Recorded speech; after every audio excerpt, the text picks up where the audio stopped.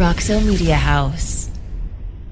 Jeff Wilson started covering the Texas Rangers in 2008, though he'll never forget 2021. Out on his own, he decided it was time to do a podcast, but his wheels were spinning until a nerd came along.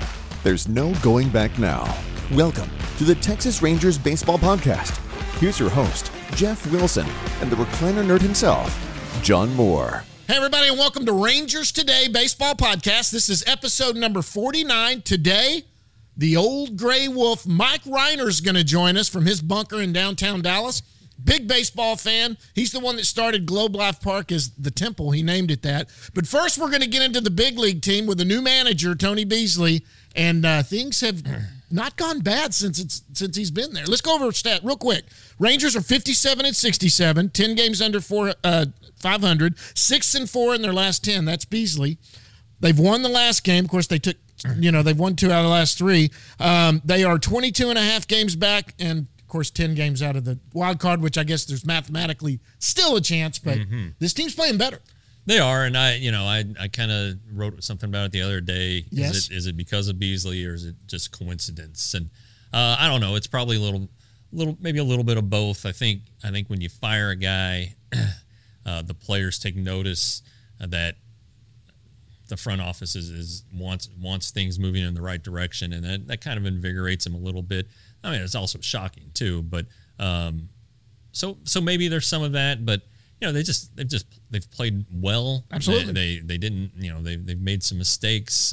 They survived one of them in Minnesota, but they didn't survive the one Tuesday night in Denver. So I don't know if they're noticeably better. They're just playing well right now. Yes. And so, I mean, look, Perez yesterday had a great game, another great game. Yeah, it's hard to not give up 3 runs at Coors Field, and he gave up 0 in 6 innings. Probably could have kept going, but they had guys who needed to pitch. At the time, it was 9-0. Sure. Anyway, his ERA is down to 2.69. He's the first Rangers pitcher, and I'm assuming the only Rangers pitcher who's going to get to 10 wins, unless I think Brock Burke is up there actually, so maybe he can get some relief W's the rest of the way. But the longer the Rangers wait, the more Perez's value is going to go up. If you want to look at this year as a fluke, that's fine, but you have to take it for what it is. He's a better pitcher right now than he's ever been, and with Ray Davis stating that he wants 2 front end starting pitchers and a middle of the order bat, as all 30 teams in baseball want, get the one you want. Yeah, get the guy you have, sign him up. It's not a good market. If Martin hits free agency, his price is going to go way up. It's going to go up. That's just the way it's going to be. Yeah, and look, the thing is, you've got John Gray, who is a fronter of the rotation. Maybe not an ace, but he is a top 2 in a rotation when he's going potentially going right. With Perez, that's 2, and then obviously everyone knows they're going to go out and try to sign one big name. They've already said they're going to. They're probably not going to spend what they did last year. But getting Perez locked up, that fortifies 2 pieces of that rotation. You might even go get a couple of guys this offseason. I mean, look, it never hurts to have so much depth at pitching that you don't have to worry about it if something goes down. But you're stating it right. Martin Perez's value is skyrocketing every time he goes out and goes 6 innings, 7 strikeouts, and no runs. Yeah, and to your point about free agency and acquiring pitching, if they want good guys, I don't like the very best guys or elite guys. I don't know that pitcher's out there in free agency. I don't know that he's available in trades because the other teams have locked him up. But I think that if they're going to get a really good pitcher this offseason, at least if they get 2, let's say, at least one of them is going to be via a trade. There just aren't enough good arms out there in free agency to warrant the expense that it would cost. And if you have a surplus of prospects, which this system now does, so many middle infielders at the upper levels that you don't know what to do with them, they can get you some help. And so I think that's the route that they're going to end up taking for at least one pitcher. Adolis Garcia. I mean, what can you say? I mean, look, this is a guy that bloomed late last year. Didn't do well the second half of last year after he made the All-Star team. He's been solid. I mean, is he at 21? 21 game hitting streak, 20 homers, 20 stolen bases. He was the first player in the majors to reach 2020. Right. All right. I know that stolen base is a lost art for him, but that's still pretty impressive. Mike Trout's been hurt. He probably would have been there by now. Sure. Ohtani, he runs like a deer. You'd think that he could get 20 bags, but he's kind of having a down year offensively. Right. Julio Rodriguez ended up doing it, I think, yesterday. So that's the kind of Simeon's close. Does he just need a stolen base? Stolen base. That's the class of player you're talking about here. The kind of all around talent that Garcia has. He's walked a little bit more. He's struck out a little less. He'll improve upon that from last year. But yeah, after the All-Star break, he's been really, really good. And of course, 21 game hitting streak helps. But the Rangers needed to see him improve. They really did. And he's not going to hit 31 homers like he did last year, but he's a better all-around hitter right now. And you throw in Nate Lowe, another player the Rangers needed to see improve. And he's flirting with a 300 average. He hit his 20th homer, which is a career high, right? Career high. Every time he hits a homer, it's a career high. So those are two. That's the important thing, is we lose track of things, with the firings and everything this offseason. The Rangers still needed to see guys develop. Right. Guys that were on the team last year, and right. Garcia and Lowe are at the top of the list, and I think they have developed.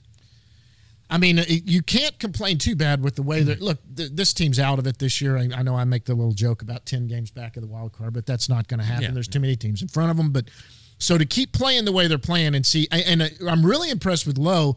I know defensively there's still some questions there going into it, but everyone kind of thought a first baseman might be someone they're looking at this offseason to maybe improve there, and they still might. But if that's the case, then they're rolling Low in some sort of deal to get something. But I tell you what, he's securing that job. Yeah, and the defense isn't good, and he works on it every day. But if you look at the defensive stats, sure, defensive metrics, they're an eyesore. Yeah, and he needs to be better. Now next year, they're trying all these minor leaguers at first base, sure, including Josh Young. Right. I'm not saying they move him to first base full time, right, but there could be instances where Josh Young plays first and Nate Lowe is the DH. Could happen with Mitch Garver too. Absolutely. Yep, absolutely. Because you now have basically two full-time catchers, right? Garver and Heim, and you still have Sam Huff, and he can play first base too. So there are options there, but when you look at this team, the Rangers wanted to improve the fundamentals.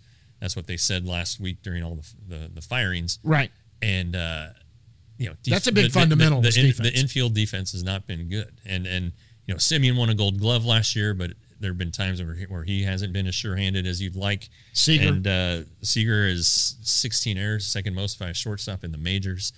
Lowe, we just addressed, and right. Third base has been okay actually, but I mean you're used to having Adrian Beltre there. Yeah. So we got spoiled there a little bit. Yeah, and I don't know, it's been 4 years, but still, that could probably be better too. I mean, the outfield defense is very, very good when you have an outfield of Garcia, Taveras, and Bubba Thompson. Balls aren't going to fall in. No, they're not. The catchers are very good. Heim hasn't thrown well this year, but he's like tops in pitch framing. And shoot, that Valoria, he's throwing guys out left and right. Yes. So, and Garver's knock, I guess, was his defense, and we didn't get to see a lot of it this year because of the injury. But right. Infield and pitchers fielding needs to be better. Yeah, and there is conceivably a way with the way this roster, depending on what they do, they could carry three catchers in the fact that two of their catchers that they have that are at the top. First of all, you got Garver, but you've also got Huff. Could both play some first base to rotate that in, where they're not just guys that, why do you have three dadgum catchers there? Yeah. It makes it easier to use a DH and with one of your catchers you can DH with, especially on the right-handed side, and keep Low maybe off first base every once in a while to improve those numbers. Not that I know if Huff is that good or Garver is that good of a defensive first baseman, but it's conceivable they could do that depending on what they do in the offseason. They might carry three catchers or three guys that can catch. Yeah, it doesn't happen often, but if you have three guys who can hit major league pitching and they're all catchers, and you're better you'll find a place for him. Sure. And there's at bats for them. And I don't know, it's a tough spot if you're Sam Huff, you're in a tough spot because you're right on the cusp. You have this prodigious power, this elite power that a lot of people don't have, but you don't get a chance to apply it in the major leagues because Jonah Heim is playing so well, and then Mitch Garver's is gonna be there. Chris Young said that they are already counting on Mitch Garver for 2023. I thought honestly he might be a non-tender candidate if you wanted to save some money and go younger with Huff or shoot, Valori even. But it'll be interesting. It'll be something that I'm sure will come up. How does our roster work if we have 3 catchers but 2 of them can play first base? And look, and that's something I've brought up that might be something that could happen. We still don't. This offseason is going to be intriguing to say the least. There's a lot that's going to happen. Managers got to get hired, or they're going to make Beasley the full time. Yeah.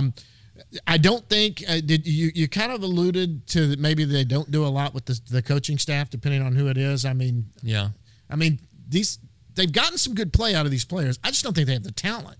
Right? That's some of it. Sure. I mean, you do need to be able to catch the ball. Sure. I mean, that's important. You have to, if a ball's hit at you, you got to make the play. I mean, you don't necessarily have to go make the outstanding, unbelievable play, right? Right. But if it's hit at you, you got to make the play. Sure. And Michael Young won a Gold Glove in 2008 because when the ball was hit to him at shortstop, and then people can say if they want about Michael Young's defense, he caught the dang ball and got the out. And that's... If he could get his glove to it, Adrian Beltre did the same thing. I mean, Adrian Beltre made outstanding plays. Right. He made the terrific plays. That's why he won platinum gloves. Yeah. But, just being reliable. If it's hit to you, you do your job. And managers will take that every day of the week. Well, and you're right about third base being... We kind of got spoiled there. Adrian Beltre, who's been gone 4 years. We also had another Gold Glover at third base after Adrian, who's now with the Yankees. But, I mean, so the play at third base has been good. And the 2 guys playing there, Duran and Smith, that are playing there right now, have been good defensively. They've been solid. Sure. And so that position, whether it's going to be Young that gets up here and takes that position over, or either one of those 2. Now Smith's back in the minor leagues right now. And I think that's just to get every day at bats. I mean, there just wasn't enough at bats here on the big league level. And so, I mean, look, there's a lot of guys on this big league team right now. Do you think that Miller's coming back? I don't know. I mean, he can do a lot. He is a veteran. He's having a bad year. I don't know. I mean, Injury. They can non-tender him or just release him. I don't know if they can non-tender. Calhoun's not coming back. No, but I mean, Brad Miller's a great guy. He's somebody you want around from that perspective. Sure. But yeah, it's been a disappointing year for him. I'm sure he hasn't had the steady at bats that maybe he thought he was going to get. Right. The problem is he can play a lot of defensive positions. He just can't play a lot of them real well. Exactly. So I don't know. But if they can't sign a left fielder, let's say, if you're middle of the order bat and your mind is a left fielder and you can't sign him, they can figure out left field. Sure. Yeah. And find it somewhere else. And look, Ranger fans, you might as well get over it. There is going to be either a Miller, Culberson, or someone like that on every team. There's a guy at the end of your bench who you're not worried about getting playing time, right, who can step in late in the game. Do you want to waste that on someone like a Bubba Thompson if he's not going to get at bats at the big league level? Sure. Or do you want a guy that can do that? And on a good team, those guys are there. They're at the end of your bench. They're not going to have flashy numbers, but they come in and fill a role. Yeah. And so that someone like that's going to be on this team. Well, and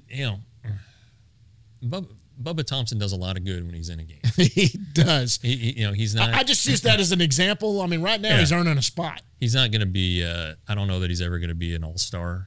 You know, but with what he can do with his feet and the defense, I mean, it's a pretty handy guy to have around. And the power will come. I mean, he's got to get used to the pitching and learn his swing against this pitching. But there will be power eventually. Sure. Well, he has one home run. It get taken away. Yeah. Thanks to a Houston Astro cheating fan. Is that what we're doing now? So like players like fans, I guess. But I mean, that's probably an out at every other ballpark, except maybe Fenway. Yeah, but they'd be off the wall there for sure. Yeah. Anyway, he can hit it further than that. I've seen it happen. I have too. All right, guys. Well, listen, we got Mike Rhyner is going to be joining us right now from Dallas. Then we'll go down in the bus leagues. We got some minor leaguers to talk about. One in particular who I don't know. Maybe we're going to see him this weekend. Maybe. But right now, let's go to Mike Rhyner. He'll be joining us in just a second after this. So what will I do? I don't know. Maybe something, maybe nothing. We'll see. If something materializes that seems like it's going to be fun, then, as a great man said, we'll deal with that. So, until we meet again, you guys stay hard, keep jamming, and we'll see you.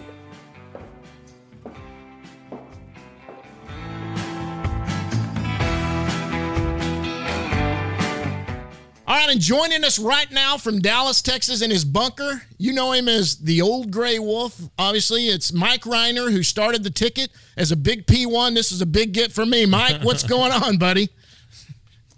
Oh, just ready to do a little podcasting with you boys. Well, we appreciate you. Absolutely. I mean, this is our 49th episode, and I've told my wife, hey, this week we have Josh Young or Nate Lowe or Chris Woodward, John Daniels, Tony Beasley. I told her today, Mike Rhyner, she almost wet herself, man. She was excited. She started squealing. It's like, oh my God, I can't believe that. So maybe she's actually going to watch it. Huh? Shout out to Lady Jeff. That's right. She's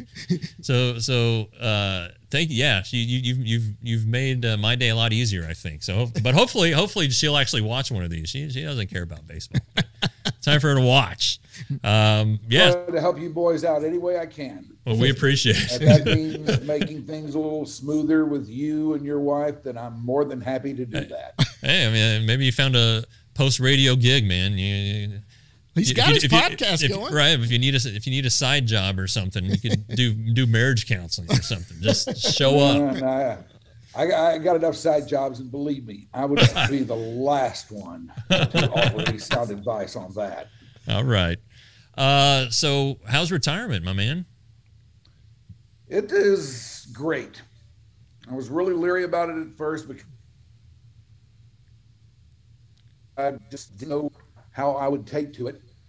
But I'm taking to it just fine. And you can count me as a very, very happy retiree. Well, good for you. But like petty theft keeps you busy, right? Yeah. Petty theft keeps me busy. The podcast keeps me busy. And I haven't been able to, nor have I really tried to completely separate myself from the sports scene. I may not watch it as closely as I once did, but I do still watch it. All right. So how much Rangers baseball are you watching? Well, I've watched a good bit this year. All right. I watched a good bit. I watched my fair share, and I can tell you a little bit about what's gone right and what's gone wrong with the thing. Well, that was my next question. What? Give me your evaluation of the 2022 Texas Rangers. Well, as I've told people many, many times before, what we all have to keep in mind, and what, judging from the situation of a couple of weeks ago, they seem to have lost sight of, is this is a rebuild. And rebuilds take time. Rebuilds are not easy. Mm-hmm. Yeah, I don't think they are necessarily at the beginning stages of the rebuild any longer, but it's still a rebuild. They're still needing to find guys. They're still needing to get cohesion, to come up with cohesion and find guys whose games fit together. And then once they do that, they got to learn how to win. Right. They got to learn how to win. And when they do that, they'll be ready to compete again. But that's a lot of stuff, man. That is a lot of stuff, and it's going to take time. The learning to win thing is legitimate. And, Chris Woodward had said that since spring training. This is the year we learn how to win. And, the one-run record, they were 6-24 when he was fired. I mean, that's part of it. This team that had no margin for error can't make mistakes. You can't be kicking balls left and right. but it's a real thing. Learning how to win is a real thing, and bringing in a ton of guys, probably doesn't necessarily ensure that's going to happen. So, I guess my question to you is, who do you like? Which players do you like that you think are long-term pieces? Well, I think Nate Lowe is a long-term piece. I was not too sure about him at first.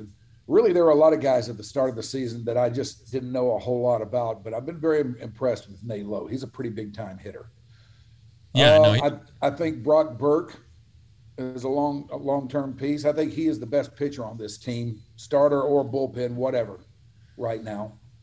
I think he is a long-term piece. I'm not sure about this yet, but I think Josh Smith could be. He needs to hit a little bit better. They need to figure out exactly what he is and where they're going to play him, but he's definitely got some skills that I like. In the near term, Adolis certainly fits. He's just a marvelous athlete all the way around. He could use a little bit more plate discipline. But I think there's a path out there for him to be a long-term piece. Those are just a few. I could probably come up with more if I thought about it, but I don't want to hog this thing. Well, I think you hit the big ones, and then we'll see what happens with Josh Young, if he's called up or not. But I think I'd be interested in your take on that. I mean, you see him every day. You're out there with him every day. I'm not. Yeah, no, we talked about this before he came on, but the Rangers needed to see Nate Lowe and Adolis Garcia improve this year. The development and the rebuilding that they talk about, it wasn't just the minor league guys. It was guys who debuted last year, and Adolis Garcia had a overall good rookie year, but his second half was not good. Nate Lowe didn't hit for a lot of power last year. They needed to see them be better players or better hitters at least, and they are. I mean, we talked about Nate Lowe's defense; it's not great, but those are two significant developments for this team. And you mentioned Brock Burke, who's been on our show before. I don't want to make him a starting pitcher. I don't think he wants to be a starting pitcher. I think he'd consider it, but I think where he is just fine. And with the way baseball trends, with starters going shorter, you need guys who can pitch multiple innings. And I mean, he's been one of the best relievers. Mike's in right. baseball. He's been lights out all year. There's no other way to say it. You can't argue with it. So I personally like Ezekiel Duran better than Josh Smith. But when Josh Smith's right, he has to hit for power, though. That's got to be his thing. He can't come up here and just single him to death. He's got to be able to drive the ball and hit it out, and that's something he wasn't able to do. So I still would like to see them try Brock Burke as a starter, just to see. Sure. You may be right, though. The way the game is now, the way these games are run, the way these games are managed, you've got to have serious bullpen depth. Yeah, well, and he's in great shape. Numbers, and you've got to have quality out there. Yeah, and he's just one guy, but he certainly provides quality, and the best place for him may yet be out there. But just for the heck of it, I'd like to see him give him a shot as a starter. Sure, and they might. I mean, spring training, off season, build him up. I think, what is it, John? He needs to work on his slider. Is that he's the fastball's great in short samples, but if you get him through the lineup more than once, he's got to have something else. And so I think that's what they want him to work on. So yeah, I don't know. You might be onto something. It definitely keeps coming up. All right. So based on everything we've talked about, and you mentioned you started to mention the firings. Do you hang blame on Chris Woodward and John Daniels for this? I mean, because this is John Daniels' plan. This rebuild is John Daniels' plan. Uh-oh. You there? Hey, sorry, there? If he got a little wonky there for a second. Yeah, I'm here. Yeah. Did you hear the question? I heard him say this is John Daniels' plan. Yeah. Do you blame Chris Woodward and John Daniels? Did they deserve what they got? I don't think so. I thought that was a very, very knee-jerk move by whoever it is that makes those decisions. We know so little about the ownership of this thing. Right. Yeah, they've been silent. I've always called them the ghostly trio because you don't see them, you don't hear from them. They're rumored to be there, but if you know what they look like, then you might know them when you see them, but most people don't.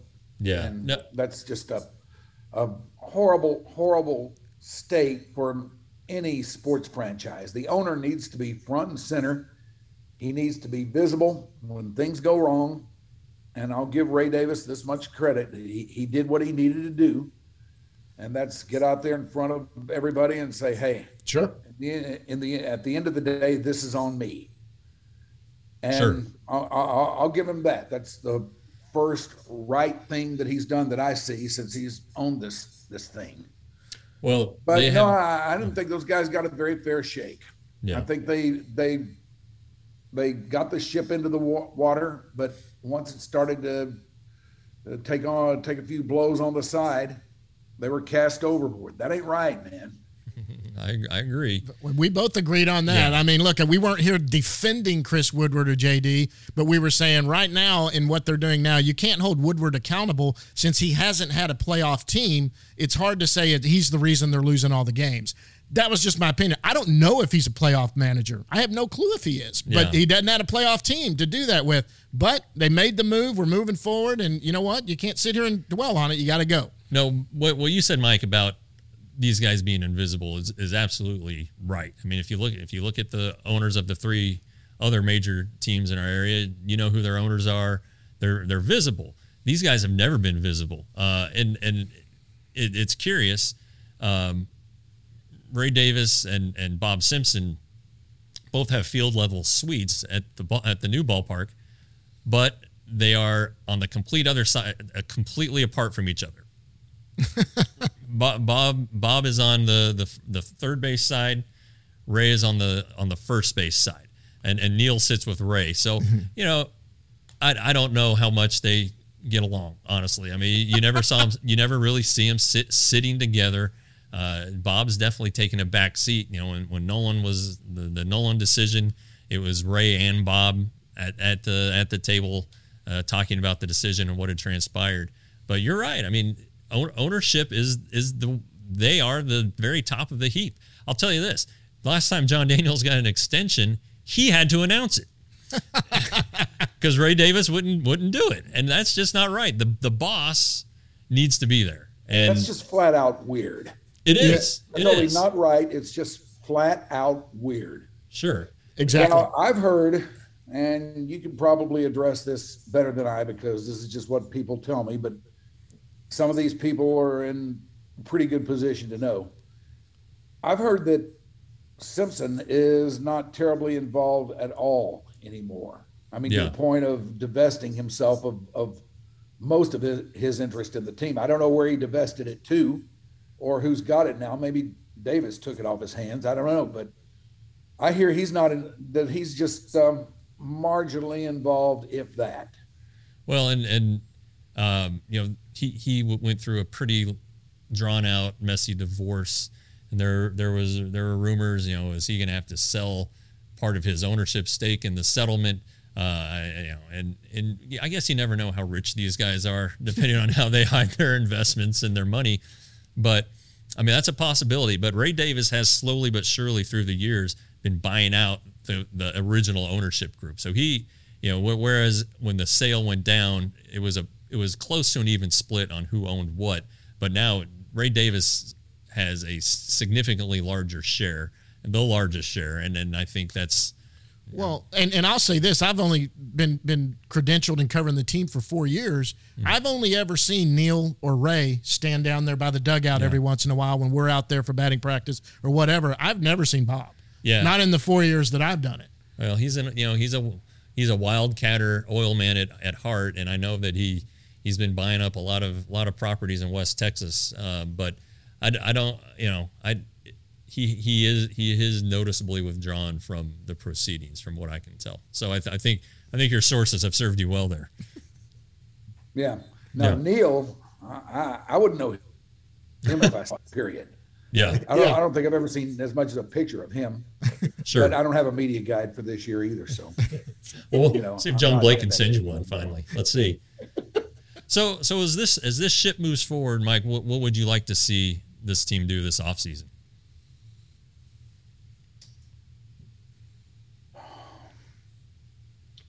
Well, there's always the age of when are they going to spend some money and get some pitching in here. Yeah. There's always that. Right. It hangs over this team's head like an albatross.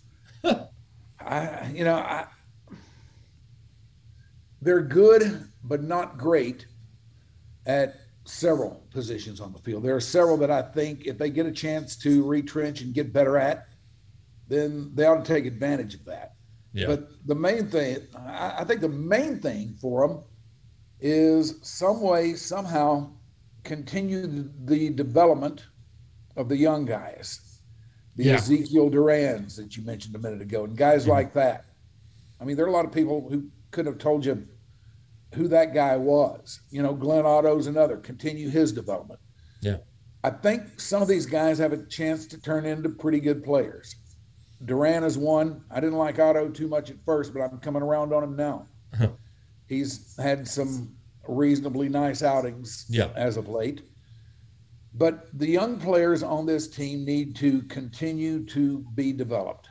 Now, I don't know if that means going down there to spring training, just working their ass off, or whether you just run them out there that way that you do and just let them play, let them get experience, let them get at bats, let them get innings, let them get game time, and work with them around those things. Get them in there in the video room and say, look what you did here. It's really good. You need to do more of that, that type of thing. Or tell them what they did wrong, whichever the case may be. Chew a little ass. It's just a constant ongoing process. And I don't know if there's really too much that they're going to be able to do that's going to, produce any kind of difference-making results overnight. And if that's your case, I guess what I'm saying is if you don't think you can contend next year, and right now, I don't know about you boys, but I don't see any way that's happening. No, I agree with if that. you don't think you can, then continue along the developmental path. Play these guys, run them out there, see if they can learn how to win, see if they can learn how to win together, like I was saying a minute ago. And I think if they can do that, then that will speed things up quite a bit. Well, I think confidence, these guys can be super talented and come up from the minor leagues and then immediately start looking over their shoulder. I think that one thing it's worked in the past, you just come up and you say, you're the starting center fielder. Yep. Like in Leody Tavares' case. They did it with Who's lost him. Yeah. They did it with Nelson Cruz and when he came up at the end of 2008, and look what happened to him. Those guys stopped looking over their shoulders and they're relaxed. When you're relaxed, you're confident, you have a job the next day, you're in the lineup, and you go out and you hit and play like you played all through the minor leagues. So there's a lot to that. I agree with you. I know they keep saying 2023 we're going to contend. They're going to have to spend a lot of gonna money, be and some of these kids very loose contention. I just don't see it until 2024, honestly, because the farm system didn't develop enough, I don't think, this year. And if Ray Davis said he's not going to spend as much money as he did last year, well, all right, then you're gonna go with what you got. Yep. You might get one piece or two, but you're not going to become. I think that's an excellent point you made about how these guys have to, they're young guys and everything. A lot of them are new to this great land of ours, and that's a very, very shaky proposition for some of those guys. And some of them are having to look over their shoulder, and that's very uncomfortable for them. Absolutely. And I do think that if you can find some that you see something in that makes you believe in them, and you have enough confidence in them to run them out there every day, no matter what, sooner or later they'll get the message that, hey, I'm all right here. I'm a part of this team. I'm going to be a part of this team. Yeah. So let me just go out there and play. I made a couple of mistakes today, and they pointed them out to me, but it was no big deal. I'm going to be in the lineup the next day. And that is how that's how you start to develop chemistry and start to develop confidence in these guys. Yep. Yeah, I agree. All right. I know John's got some questions for you. So John, take it away. I'm geeking out with the, I was a day one P1. I mean, I'm a big ticket fan, and Mike grew up and went to high school where my dad went to high school. Is that right? They were both Kimball graduates. Now, were you born and raised in Oak Cliff, or did you just get there later, or what's the deal there? No, I was born and raised there. When I got brought home from the hospital for the very first time, it was over in Cedar Crest. All right. Oh, yeah, Cedar Crest. I've played that golf course many times. I know that neighborhood. My dad played. In fact, my dad was playing Cedar Crest Golf Course. He was a senior in high school when President Kennedy was shot. Oh, my gosh. And a police officer came up and told them, hey, the president just got. They had all gotten out of school to go see the president. Well, him and his buddies went and played golf. Well, you know, the day, this is kind of bad, but the day of 9/11, I was in Colorado and I played golf, and we were at it had all kind of started to happen, and we were there in the pro shop, and one of the towers fell, and we were like, well, should we go home? And the guy was like, well, there's nothing we can do about it. So we went out and played golf. Got another 9 in? I mean, I know that was a wild day altogether. Now, let me ask you this. So you're a huge sports fan. Did you play any sport? I know you were into music. You played a lot of music. You've been in bands. Did you play any sports growing up? I was never any good. I'm just not, I don't have the athletic gene coming from anywhere. I played them all, but I had, there were limited things in each one that I could do and that I was good at. I was always good at throwing. I was always good catching. As far as being able to hit a baseball, I couldn't do that to save my ass. And when I was in junior high, I weighed about, 112 pounds or so. So that eliminated football for me. All right. So no, my athletic feats are very, very limited. Well, let me ask you this, because, I mean, look, you had strong opinions all in your ticket days. You were a big sports fan all around. But for me, as an outsider, you seemed to be gravitated. It seemed like baseball was your biggest love, and you loved baseball. Is that true? Well, we lost the feed a little bit. Are you talking to me about baseball? Baseball was my favorite. Yeah, let me say that again. When, as an outsider listening to the ticket, you had your opinion on every sport that was playing in there, but as someone listening, you seem to gravitate towards baseball as kind of your first and your biggest love. Was that true? Was baseball your biggest love? There's no doubt. Yes, still is. It's the first sport that I really got into, although I was into all of them. Once I got into baseball, I got into the other two. But baseball came first for me. It's the one that I know the most about. It's the one that I've always been most captivated by. It's the one that I've always tried to learn the most about. And it's, I don't know, I guess the best way to put it is to say that it's just the one that I've been most drawn to. But I love them all. So, but like, who are your favorite players growing up? Who grabbed your attention?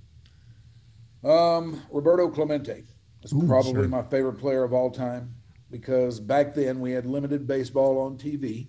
Right. Came on the weekends. There was the CBS Game of the Week, and NBC also carried a game up against it. And one of the games usually featured whoever the Yankees were playing.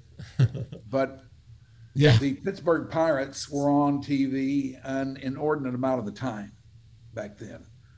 Well, and I saw Roberto Clemente play quite a bit. And I don't think I ever saw a game that guy did not act in some way. Yeah. I mean, I would watch a game, and I would, at the end of it, say, okay, why did that game turn out the way it did? What mattered in that game? If Roberto Clemente was out there, he mattered. He did something that mattered. Got a hit, made a play in the football out because he had an incredible arm. He just made it matter in some way. And he did the whole thing looking like he was really in pain the entire time. Well, so let me ask you this. So the Rangers come to town. You're out of high school. You're a young guy then, probably in college. Were you immediately a Ranger fan? Oh, yeah. It was a great day when we finally had Major League Baseball here. You know, I wished kind of that we would have had an expansion team, could have started like from the ground up, like the Cowboys did, like the Mavericks did. That's, Sure. I think that's the ideal way for any locality to absorb a sport or a team, is to, grow with it from the ground up. But that's not the way it rolled for baseball here. So, okay, we have baseball here. I'm definitely on board. And Ted Williams is manager. I love him too. So I'm Jeff didn't get here till after the Temple was born, and that's my next question about the Temple. I've been going to games since '74. I was 7 years old, so I lived through all the old horrible days of Ranger baseball. But to me, it was like a cathedral. What was behind naming it the Temple? Just because we finally had a real stadium? I mean, I started calling it that after you did. You named Globe Life Park the Temple, and it stuck. What was it? It was because you had been in those horrible press boxes at the old stadium, or what was it? Back then, as it was going up, I don't know if they did this for the new place. I don't think they did, but I don't know. Jeff could probably address that better than me. But they offered us media availabilities where they would get architects and engineers. And if you wanted to, you could go over there and they'd take you down on the field and tell you what they were doing and tell you how it was going to be. And I was really intrigued by that. But something inside of me said, don't do that. Don't do that. Don't go into that place until it's time for you to watch actual baseball. And that is what I did. For once, I listened to my heart, as it were, and it told me what to do. And I didn't go in there until it was time to watch actual baseball. And the first time I went in there, I was with Junior Miller and a couple of the other guys from the ticket. And we were walking to wherever it was we were supposed to go, the press box or, wherever they had us. And I was lagging behind everybody else because I was just like this, like, can't believe this. Yeah. And they kept having to say, hey, come on, you're lagging behind. And we got up to the press box and said, you look like a 5-year-old when you were walking up here looking at all that stuff. That's pretty good. And from that, somewhere along the line, we were talking about it, and somebody mentioned the ballpark, and I said, man, this is no ballpark. This is a temple. This is a hallowed shrine to the great game of baseball. And I just started calling it that, and somehow it got out there into Gen Pop. There you go. To answer your question, they did offer tours or media availabilities. We couldn't do it whenever we wanted, whenever they had something to announce. Yeah. I probably went in that place, the new place, 10, 12 times before it opened. Yeah, I went in a couple. For baseball. But it was interesting in 90 when it was being built was the beginning of the Star Telegram Morning News newspaper war over the mid cities, and like both papers had Globe Life Park or Ballpark in Arlington beat writers. That was their job for a year and a half was to cover the construction of the ballpark, and of course yeah, very big. It was huge for us that had been going for years and years to see. I remember going in, I went to opening day. When I walked in, Mike, I was just like you. I mean, I was 24, 25 at the time. I was like, holy geez, this is fantastic. Because I had sat in those bleachers out in the outfield. I mean, hey, look, it was cheaper. I used to go with a $10 bill and I'd have a beer, 2 beers, a seat, and I could leave in the 7th inning and I still have $2 in my pocket. Wow. I mean, that's how cheap it used to be sitting out there. Now, oh, it was great. Now, do you have a name for Globe Life Field yet, or is that you just haven't got the feel for it? No, I don't have a feel for it yet. That's probably going to fall to somebody else. I'm not in the game anymore, so I can't force whatever I want the name to be off on the rest of the masses. So that's probably going to fall to somebody else. How do you like it? Well, when you look at the entire spectrum of it and the entire picture, it exists for one reason and one reason only. And that is to make right the one thing that they didn't do at the temple. Yep. Yeah. And that is put a roof on it. Yep. Yeah, they were very smart to do it when they did, because they had the stomach for the fight to sit out there for 3.5-hour baseball games when it's 104 degrees at 9 o'clock at night. Yeah. They just don't have the fight for that. Right. So,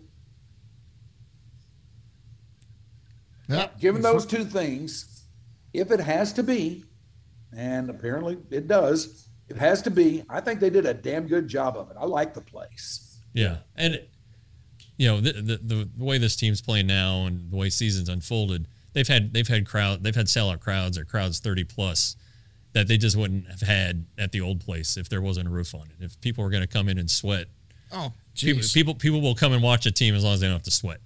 Oh God, I've been going since I've been going since '74, and I'm telling you right now, people don't understand. Sunday was a no-go. I had kids at the time that were small. There's no way I was going in a Sunday afternoon game during the middle of the summer. It was just too damn hot. Yeah. Yeah, it's just murderous. And, global warming's taking effect. The ground and the earth and the planet is getting hotter and hotter. And people just don't have the stomach for the fight for it anymore. I don't blame them. I don't know if I do either. But now you don't have to worry about it. Well, and one other thing about this place, they had 2 concerts this week, right? They had like Def Leppard and Poison, and then the next night they had Lady Gaga. I mean, it's not a baseball park. I mean, it is in my mind, but it is a 365-day a year. Show me how much money you want to give me for this to use our place, and that's what it is. Yeah, they're taking some of Jerry's. Yeah, money. they are. Taking some of Jerry's money over there. No, I've got no problem with that. I've got no problem with them having concerts or whatever in there. Sure. Just because it's a place where the Rangers play, that doesn't mean that it has to be all that goes on there. Sure. It is kind of weird, though, with the temple still standing in the background. I went and watched some playoff football there last couple of years. It is strange. It's cooler because it's in the fall when you're doing it and it's playoff football, but it is really weird sitting in what used to be left field and you're up in the stands. That's just, it is kind of strange. All right. So listen, we're going to let you get out of here. I wanted to ask you a question that we've asked every guest. Look, we know a lot about Mike Rhyner. We know that you started the ticket. We know that you named the temple. We know that Stevie Ray Vaughan used to go to dinner with you back before that tragedy happened. We know a lot of fun things, but we ask everyone, our guests, what is one thing nobody knows about you? We've had some great answers that you may not know. John Daniels has lucky underwear he wears on airplanes. He takes 2 pair of underwear with him that he wears on the plane and on back, and he said it's been good luck. Look what's happened so far. Should have worn them last week. Brock Burke, we're the ones that found out. I don't know if you know about Brock Burke and his sleepwalking. That's a big deal. He sleepwalks bad, and I heard about that last week. Yeah, it's crazy. It's crazy. Oh my God, he freaks out. You ought to talk to some of his minor league roommates. They say he's weird. What is something that nobody knows about Mike Rhyner? Okay, I'll dig into the John Daniels toy chest here. Okay. And I'll tell you that I have an underwear rotation. Nice. And it's the same ones, like you got 7 pair, and that's the 7 pair that go every week? No, I've got more than 7 pair, but I have an underwear rotation. There are certain pairs that are only, every pair is only worn on a certain day. Sure, yeah. Okay. Like so today, what day is today? I've got about 4 or 5 pair of Thursday underwear, and I got one of them on right now. All right. That is interesting. Well, listen, Mike. Look, this has been great. I mean, I can't tell you how much it meant for me to have you stop down and do this for us. We love the Dark Companion, guys. If you haven't seen that, it's over on Vocally. What is that actually? You just talk a bunch of different. You've had different guests and different venues. It's been pretty neat. Yeah, it's just essentially a bull session. I get people that I find interesting or people that know something about that I want to find out more about, get them in there and talk to them. Nice. It's cool. It's very cool. Like one thing I've always been, that's always been a real pet peeve of mine in sports is franchise relocation. And here's a fun reindeer game for you boys. Name an American city that has not had a team either move to it or from it. One of the big cities. Hockey in this. Okay. And that also name was include Denver. the ABA. Yeah. And you can't find many. Wow. Yeah, that's interesting. Just off the top of my head, I'm from Denver, so I was thinking Denver, and then when you said hockey, I was like, well, that doesn't count. Yeah, Denver comes close because all three of theirs are original, but the hockey team is not. Right. But and they had an original hockey team. Yeah. The Colorado Rockies. Come really close. Yeah. Huh. But I'm gonna have to think about that one. I would think St. Louis, but then the Rams moved away. Yeah. So yeah. Anyway, I had the last guy from Minnesota who's still with the Stars on the podcast yesterday. Okay.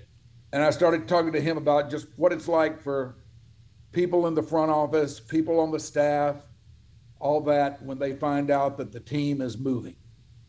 And what happens to them? Some of them get to go, some of them don't. What happens to the ones that don't? What are things like for the ones who do? And we just had a conversation about that because that's something I'm interested in. That's very interesting. What can I tell you?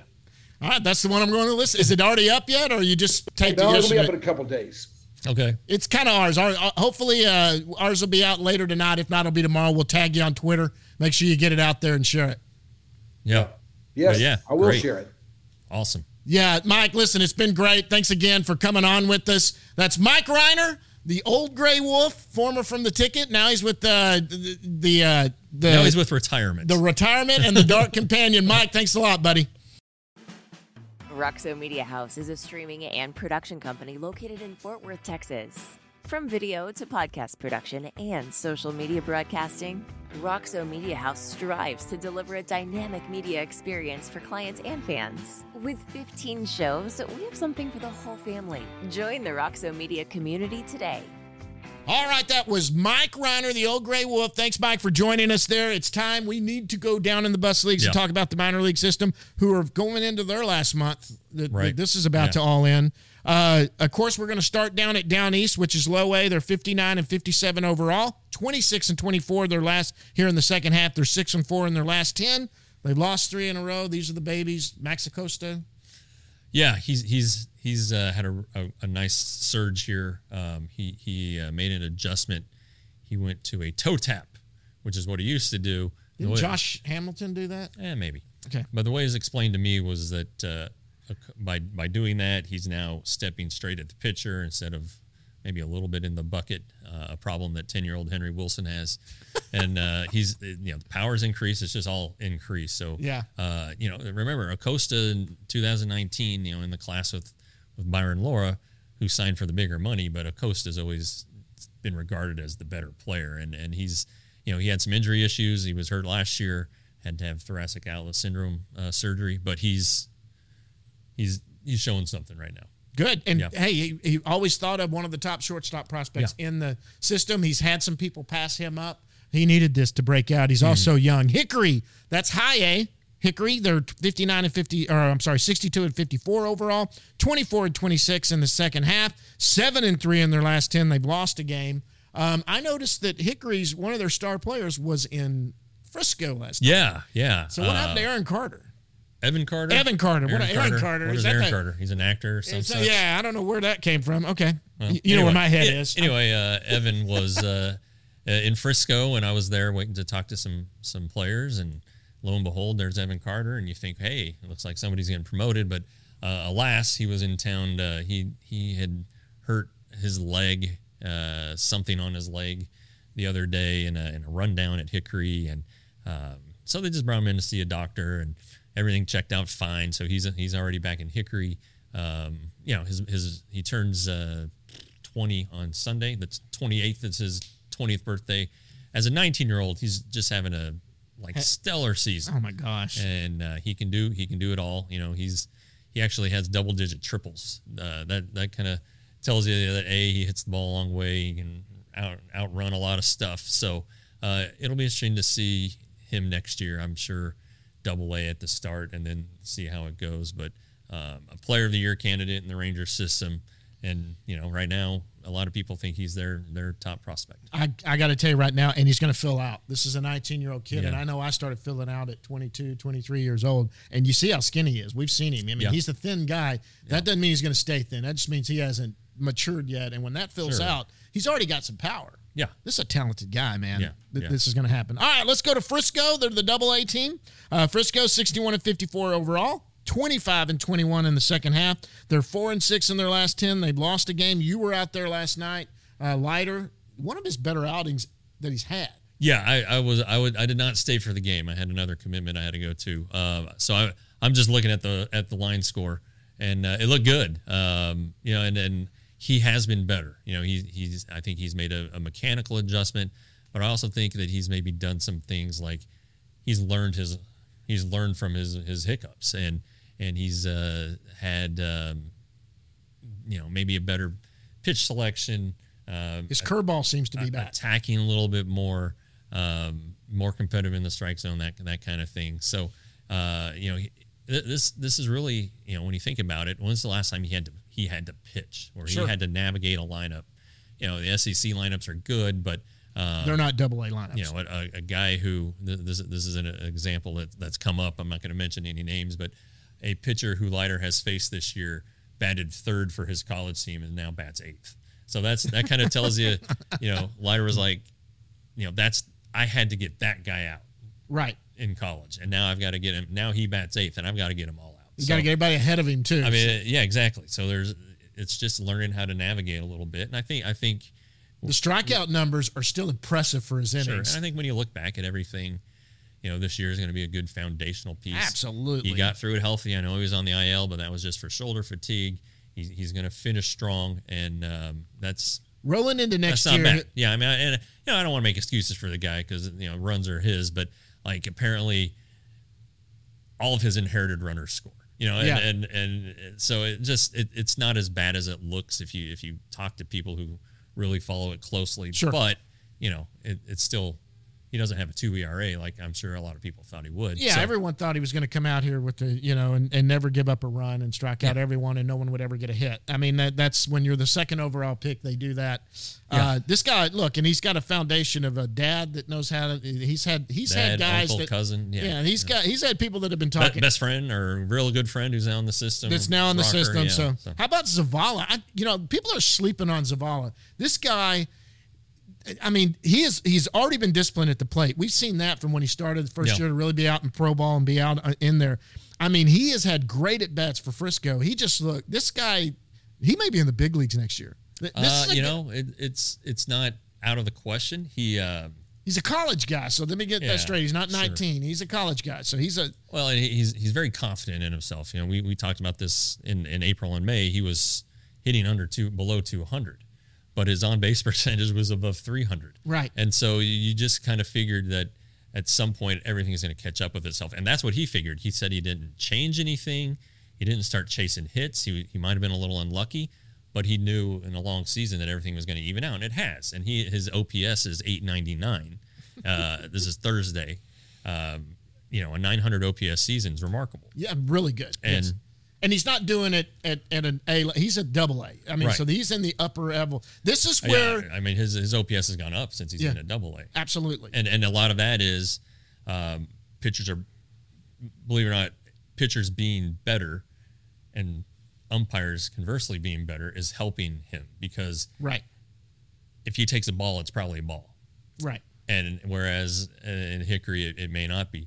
And these pitchers attack more and they throw more strikes and they do it with multiple pitches. That's fine, but he knows where the strike zone is and where the balls are, and so I think that actually is going to help him as he goes up in level. Right. The better the pitchers and the better the umpires, the more strikes, the better chance he's going to have. And when he hits the ball and it's a strike, he hits it hard. Yeah. And so so he's selective at the plate. He's not up there just hacking. He's selective, but when he hits it solid. When he really gets, I mean, he is able to hit it solid. Justin Foscue. Yeah, another guy I talked to yesterday. He's in the background there. He's a top 100 prospect in baseball now. Mm-hmm. Yeah, it seems like it's a quiet year, but the power hasn't necessarily been there. He's up to I think 10 home runs, but His OPS is 832. He's walking more, striking out less. And if a bad year is an 832 OPS, because he's not happy. If what he considers 832 to be a bad year, when it's going, it's going to be really good. And he's a confident guy. He I think would be capable of 25 to 30 homers when all's well. And he's a 20 home run guy. And all he's done is he made a little adjustment in his swing, but he said he's been on pitches all year. He was just missing them. So, boatload of doubles. If he hits, you'll find a place for him. Absolutely. Well, from there, let's go. Anybody else? We get up to AAA? No. AAA. Go ahead. Yeah, we get up to Round Rock. Round Rock 63 and 56 overall. But by the way, guys, you look at all these overall numbers. Every minor league team, including the Arizona Complex and the Dominican, they are all winning. Yeah. Every one of them. The only team not winning is the major league level, and they've won 6 out of 10 starting when Beasley. And I'm not laying that on Woody, guys. I'm still not going to do that. They're 4-6 in their last 10. They won 1, but AAA. There's a guy on the AAA team right there who may not be on the AAA team soon, and maybe tomorrow. Well, who knows? It would make sense. I'm ready for him to be there. Yeah, I think everybody is. I think the Rangers might be too, but they're the ones in charge. Yep. This is a long-term piece. I know that he's had injuries and they should have been in the majors last year. Should have been, the opening day third baseman this year if we're being honest. But, they want to make sure he is checked off physically, whatever they're saying, and if you bought into the service time manipulation, great. That's over and done with. He'll be a rookie going into next year, no matter what. There are 2 opportunities to do it on this homestand. This is Thursday. The Rangers are off today. They open with 3 tomorrow against Detroit. Off day 2 against Houston. I would think it would happen one of those 2 days, right? Or one of those 2 series, and by the time we shoot this next podcast, he may be in the major leagues. We have something different to talk about. But you don't want to wait until the next homestand, because the next homestand starts September 7th, let's say, or September 9th. I think it's the 9th against Toronto. But you do want him to open at home. Sure. And if you're counting tickets, you definitely want him to open at home, because I think Josh Young's debut would sell some tickets. I think it would too. And if they do it, it's probably going to come down pretty quick. They're going to announce that he's coming, because I think there is a chance for people to buy tickets and come out and see him play, or it does for the Saturday night game. Only other guy really kind of interesting down there has been Dallas Keuchel, who's doing exactly what they needed him to do. He has depth down there, but he's been impressive. He's been okay. Yeah, the Rangers have named Friday starter Glenn Otto, but nothing for the weekend. And I expect Dallas Keuchel to make a start either Saturday or Sunday. They got nothing to lose with that guy coming up here and taking a start. If he gets rocked like he has everywhere else, they're out nothing but minor league minimum. They can DFA him, put him back out. So is he a free agent at the end of this year, no matter what? He is, yeah. So, why not? See, because if he can turn it on and go through September and have an ERA somewhere around 3 or something like that, maybe it's somebody you can, but it'd have to be a good deal. I don't think they're going to spend a lot of money on Dallas Keuchel. No, you'd have to throw like 2 no-hitters, I think. And still, you can't trust that. I mean, this guy's getting up there in age, but it's an interesting name to watch. It is. And again, I think he pitches this weekend.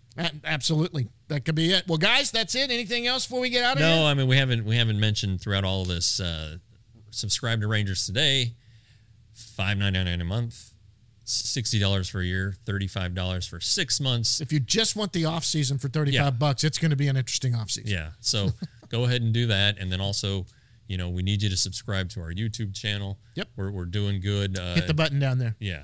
Just hit it. It takes like 1 second. Bang. Tell your friends, tell your Ranger fans, friends, anybody to subscribe to the YouTube channel, to also Rangers Today. This is so cheap, $5.99 a month and $60 for the year. Yeah. I mean, that's a one-time $60 payment, and you're done for the year. That's good. Yeah, and it's cheaper than any other outlet. Absolutely. Any other outlet. And it's nothing but Ranger stuff. And guys, we've got some good people coming up on this show in the next few weeks anyway. And that's what the show is. We've had minor leaguers, major leaguers, front office. Today we had a personality who is a huge baseball fan, Rhyner. That was enjoyable. So, guys, that's it for this one. Till next time, We'll see you at the yard.